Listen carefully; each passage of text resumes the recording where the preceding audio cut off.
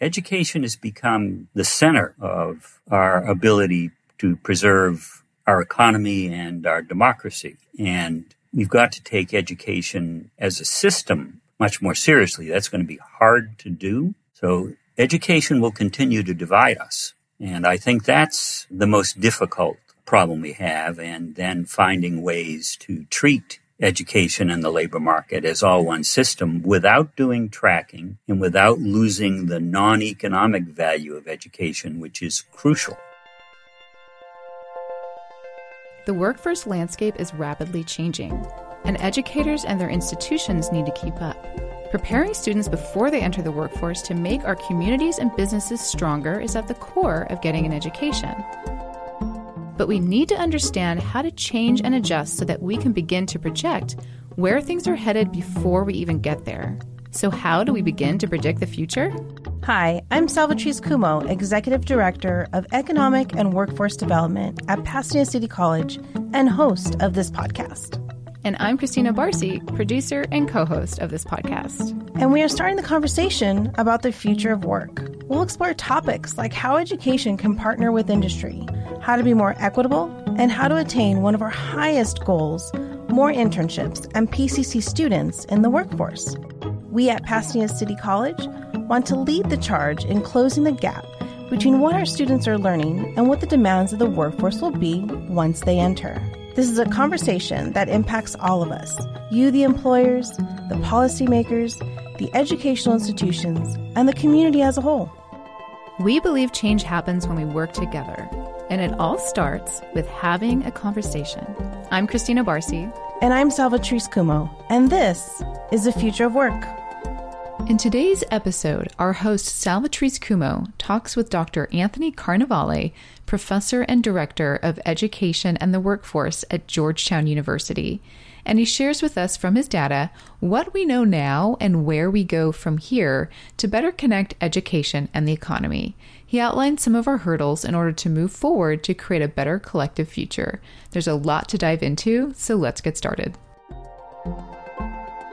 Welcome back, listeners, to another episode of The Future of Work. I am your host, Salvatrice Cuomo, and with me today, I have Dr. Anthony Carnevale, Research Professor and Director of the Georgetown University Center on Education and the Workforce. Good morning. Morning to you. For those who are listening who are not familiar with your work or with the Georgetown University Center on Education and Workforce, can you share just a little bit about your role and what you do there and really the purpose of the center?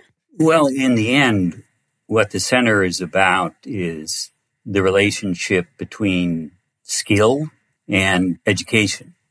We really were established because in the middle 1980s, it became very apparent in the United States that we were shifting ground, an economic revolution, really. After 1983, after the 1980-81 recession, the labor market began a dramatic shift in upskilling and moving us from an economy where most of the good jobs, damn near 70%, required only a high school degree, and progressively after the mid-80s, largely due to technology change tied to trade, we've moved to an economy where most of the good jobs now require at least some post-secondary education.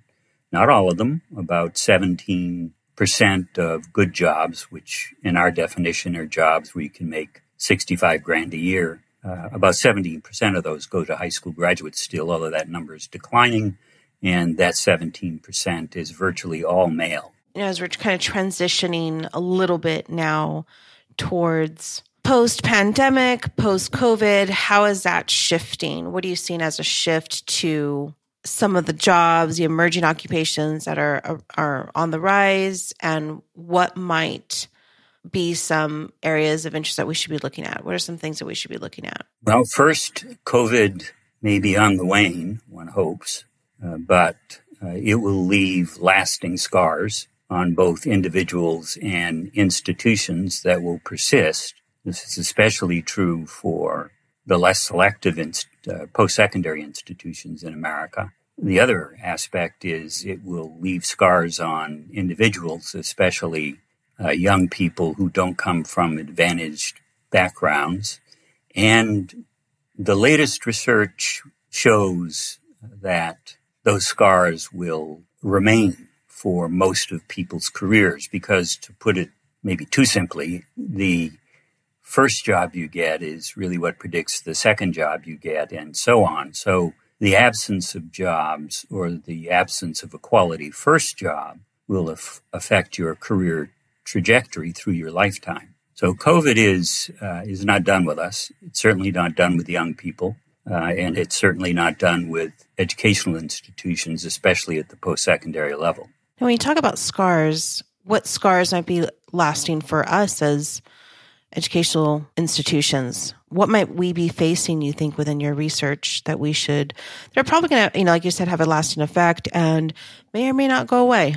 One of the aspects of COVID that is interesting is that COVID has an effect all its own, but it's also the gateway to a whole series of effects on educational institutions that were going to happen anyway. That is, in general, the most certain thing we know in social science is usually demography.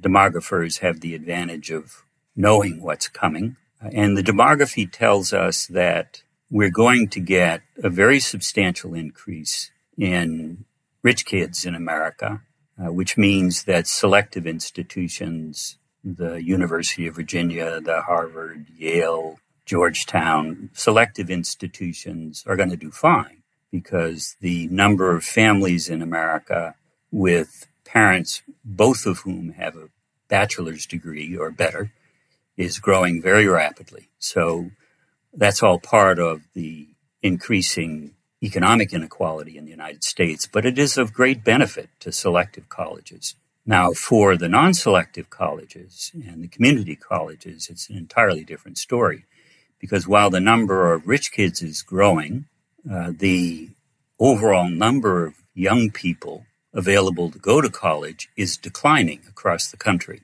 especially in New England and in the mid-Atlantic states.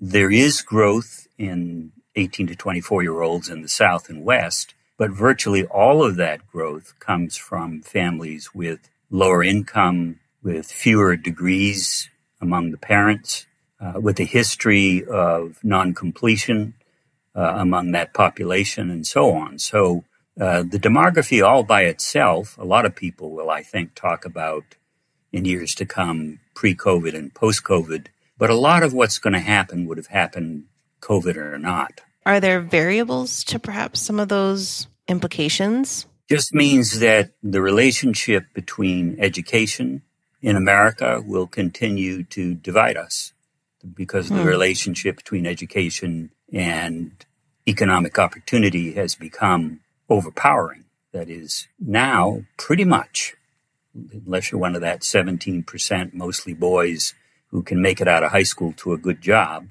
pretty much your economic future depends on your post-secondary experience, which has made life difficult for young people. That is, back in the 1970s, for example, young people went to high school, graduated from high school, got a job.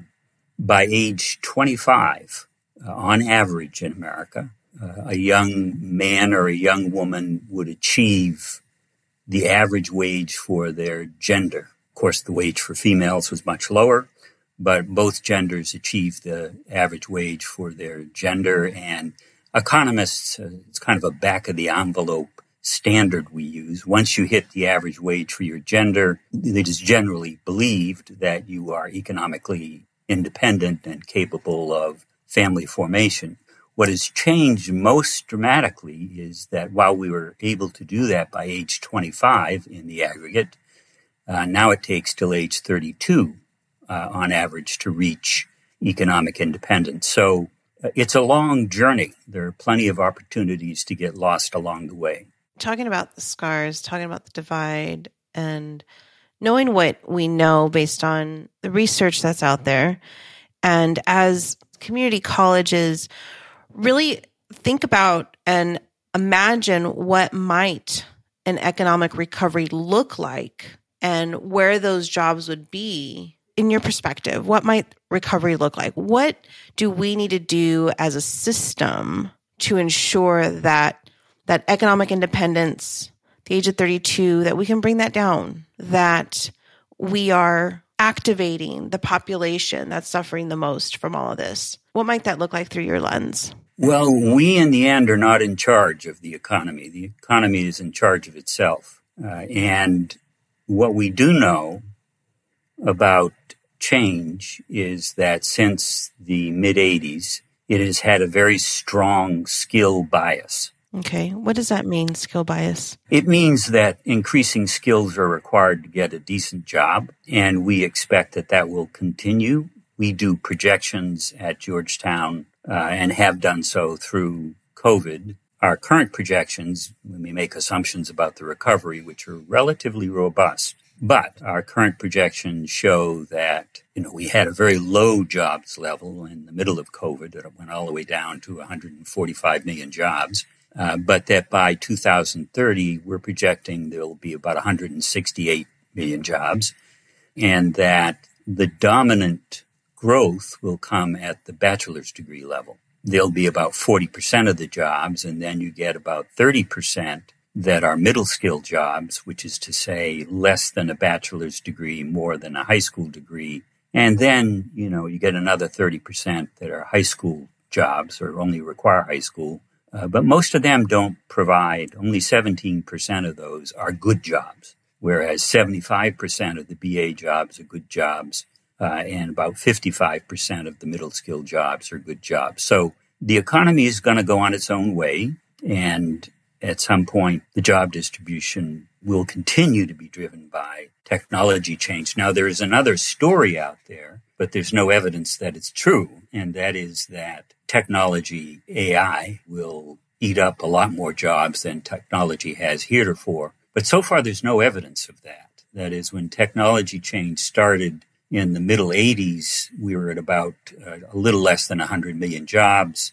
We grew to over 150 million jobs before the virus hit. So far, technology has not reduced the overall number of jobs. It has certainly hurt people in particular jobs in particular industries. Notably, we basically shifted from an industrial economy to a service economy with all the job losses we're all aware of in manufacturing, for instance. So we know what the world will look like. If you want to find an industry where you're pretty sure to get a job, it is and has been for a long time healthcare. So we have a pretty good picture of the future, unless the AI story is true. But at the moment, that's more science fiction. Could be true. The people who argue for that will tell you that they have no evidence, but they see this coming. But until it comes, it's just science fiction. We're just evolving. We're evolving with technology as we move along. I keep reading about the fourth industrial revolution and how technology plays a role in that, clearly. But how do you feel about that? Is that a thing? Or is that what you're calling science fiction? Is this fourth industrial revolution with AI really kind of taking over the world? That's what it feels like when you read some of these journals and articles. Well, they make great reading. People have been writing those articles since the birth of industrialism in the West in the 1700s. Everybody thought back in the 1700s that Malthus, for instance, very well-respected social scientist in his time, thought that there were going to be too many people and not enough food. The Luddites, led by Ned Ludd, who was an industrial worker, they went on huge destructive strikes, burning down factories because they believed the technology was going to take over all the jobs. Now, in their case, that sort of happened over several hundred years. But these stories, they attach to a fear in people about work. The good news is, if the AI people are right, we're going to be a very wealthy nation. The issue will be who gets the money, not who gets the jobs. And this causes us to really rethink our infrastructure a little bit. Well, we are losing the infrastructure race. We have been for a long time. How so? Our infrastructure is old and worn out. Yes. We've not invested sufficiently in it. There is one issue of concern that nations like China, because they're authoritarian, they see the future just as well as we do. And the bosses at the top of those societies can simply say, we're going to invest in technology and build whole new cities if we want to, because the public has no right to veto their decisions. So there is a real issue at the moment as to whether or not democracy of the American kind is powerful enough to respond to the economic competition that's coming. And the infrastructure that we are operating in with our high schools and with our community colleges and just training in general that come from those two institutions, we work really hard at trying to create these pathways from high school to community college so that we're creating significant movement on raising the bar of individuals of disproportionate populations or disadvantaged populations. Like, we're really trying to connect in a way that we're not losing the folks that are coming from high school into community college. Some of that is under our control. There's lots that's not under our control. And I think it speaks to what you were saying about overall infrastructure. But how does legislation play? Can legislation play a role in our infrastructure design? Well, if the government doesn't do most of this, it's not going to happen. And that's true with respect to education as well. Private investment in the development of infrastructure has been in decline for a very long time. So in the end, the question is if we can get it together enough as a people to unite behind a push to modernize ourselves, not just in roads, bridges, internet, and all that stuff, but modernize ourselves socially as well. That is, we live in a country where, at the moment, if you're a very smart, low-income kid throughout your first several grades in grade school, that is, you get test scores and IQ scores in the top half of the population, and you're disadvantaged, we know that about 30% of you will make it. That is, you'll get through college and get a good job, that $65,000 job minimum we're talking about, by age 28. And we should be proud of that. That is, 30% of our least advantaged but most talented kids do make it in America. The other way to look at that is 70% don't. But the other fact that is even more telling, I think, is that if you look at young kids who are in the bottom half of the test score distribution in American grade schools and IQ tests in American grade schools, they're in the bottom half of the ability or talent distribution, however you want to say it, but they come from rich families. That is, they're in the top quartile of family, come from families in the top quartile of family income in America. Even though they're not the best students, 70% of them will make it to a good job through college and to a good job by age 28. So we live in a country where it is true that it's better to be rich than smart. We have failed, and that's a long story.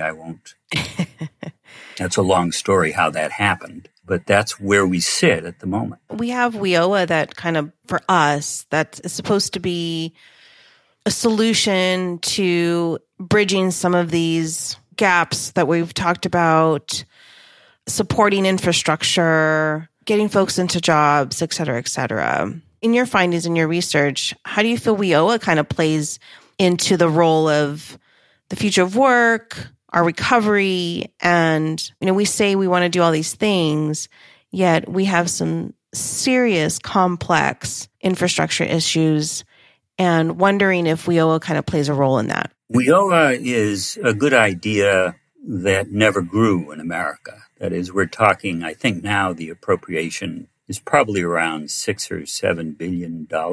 It really begins with the Comprehensive Employment Training Act in the Carter administration, which was our first attempt to build a training system. We never did, and we still haven't. So think in terms of higher ed, we drop $500 or $600 billion a year on that, and we drop $8 billion on WIOA, which is job related.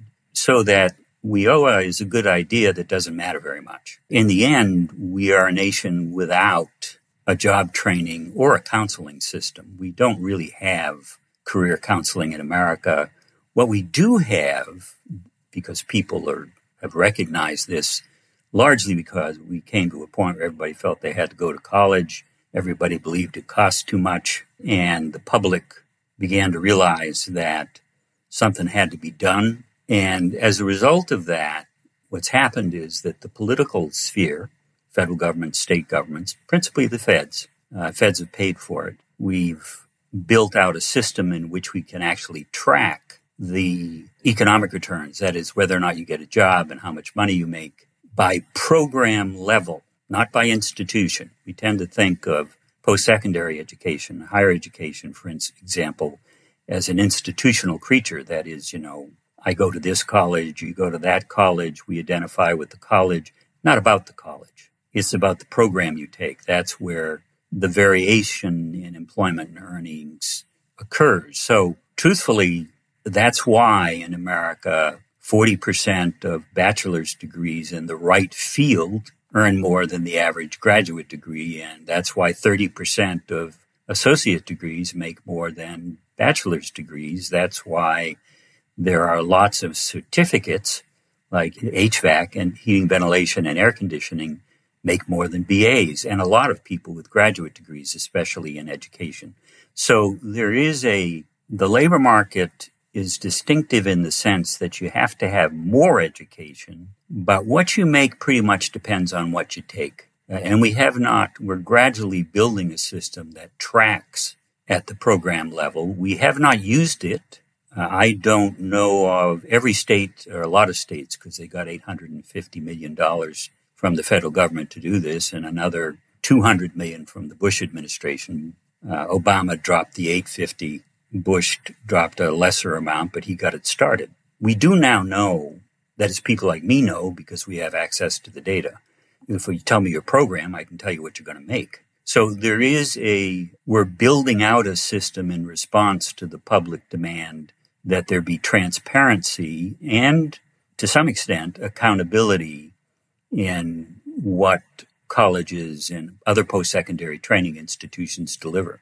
But we're not there yet. If I can just throw out this question, and feel free to answer it in any way, meaning either supported by research or not, what do you feel, in your opinion, is possible at this moment? Like, what is truly possible with us examining the way we function as a system towards economic recovery, or towards training, or towards post-secondary education in general? In your opinion, what's possible, you think? I think what we know, and it's taken a long time to get there because we have been trying to reform our education system. The latest round of reforms really began in 1983 with the Nation at Risk report. And what we did then is we gradually moved up the pipeline. That first we reformed grade school. When we got to high school, that is, and the reform was basically test-based. We were trying to figure out how you could graduate from high school. But when it got to high school, we started thinking about jobs. And then eventually we moved from K-12 education to reforming higher ed, which is the hot and heavy space for education reform at the moment. So we're almost done with that. The lesson we learned through all that, and it's really the new lesson, I think, is having done all that, we now know that the issue is systemic. That is, the first step toward a good job is good preschool. Mm-hmm.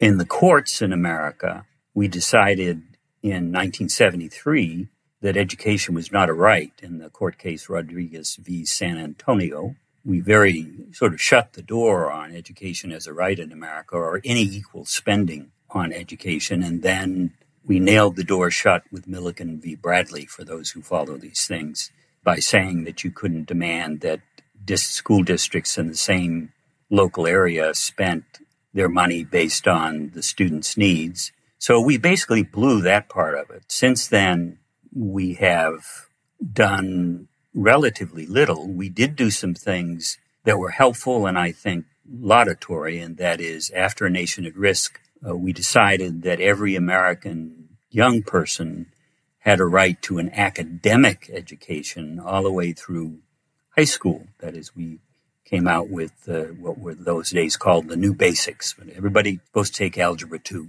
basically, is what it came down to.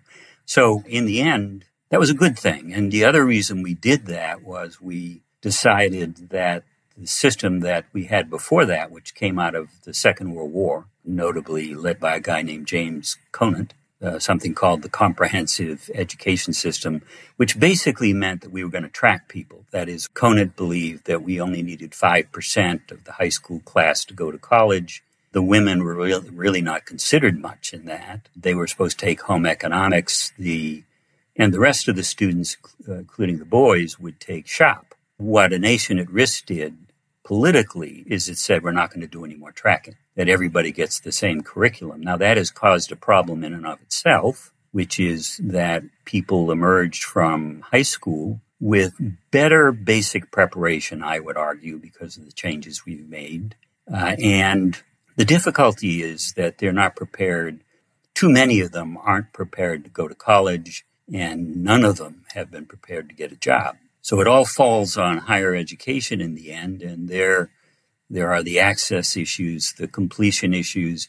And what is new in higher education, and part of the overall, I would call it the new generation of education reform, is that we are now going to cross the river, so to speak, because of the thing that we always focused on in education is whether or not you complete it. Well, that is, of course, required, but it's not complete. What really matters from an economic point of view is, can you get a job, and is it a good job?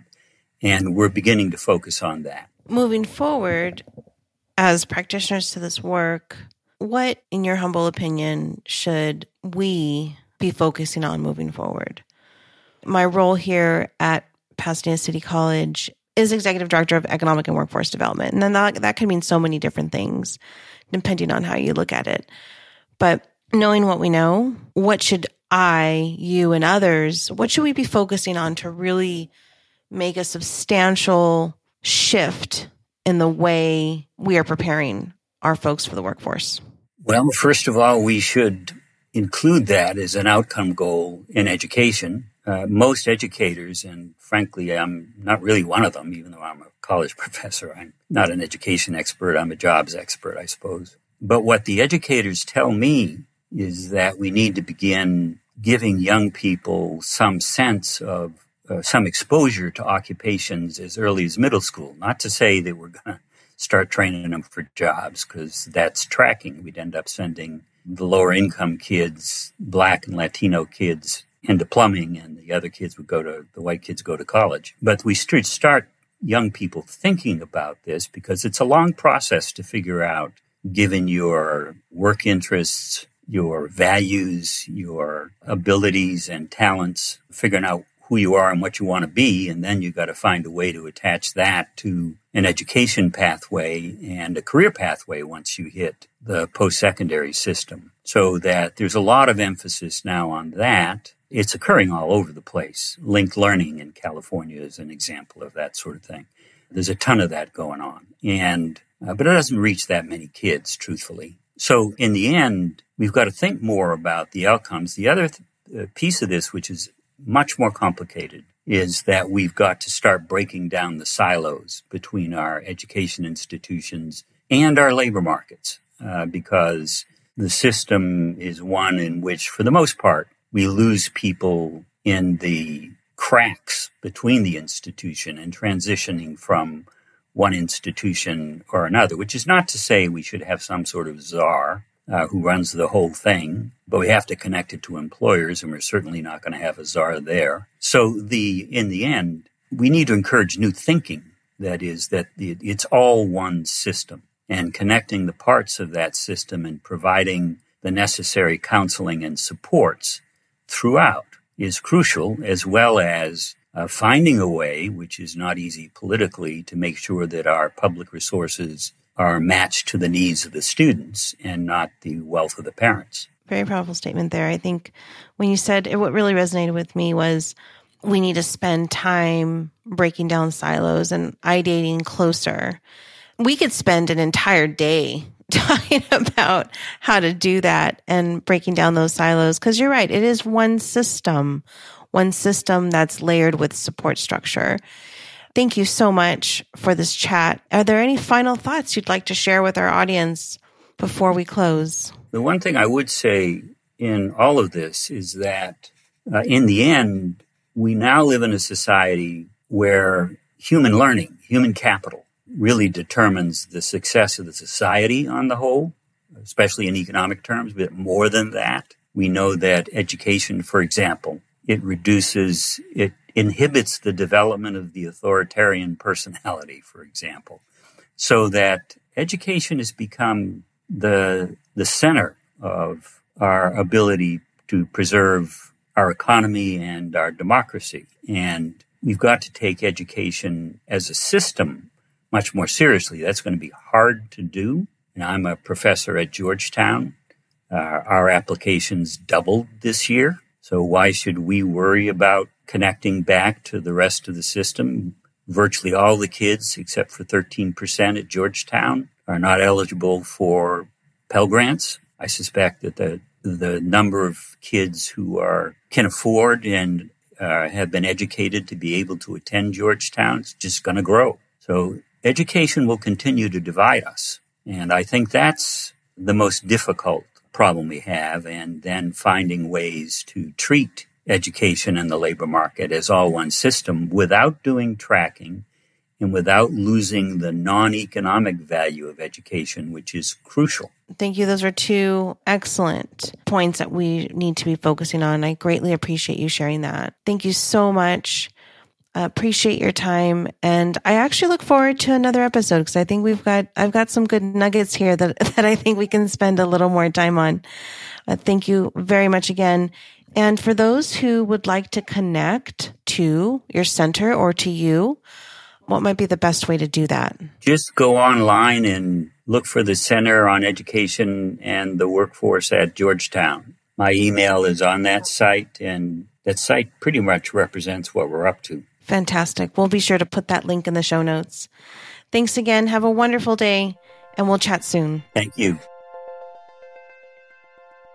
Thank you for listening to the Future of Work podcast.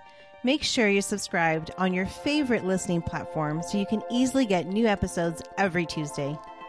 You can reach out to us by clicking on the website link below in the show notes to collaborate, partner, or just chat about all things Future of Work. We'd love to connect with you. All of us here at the Future of Work and Pasadena City College wish you safety and wellness.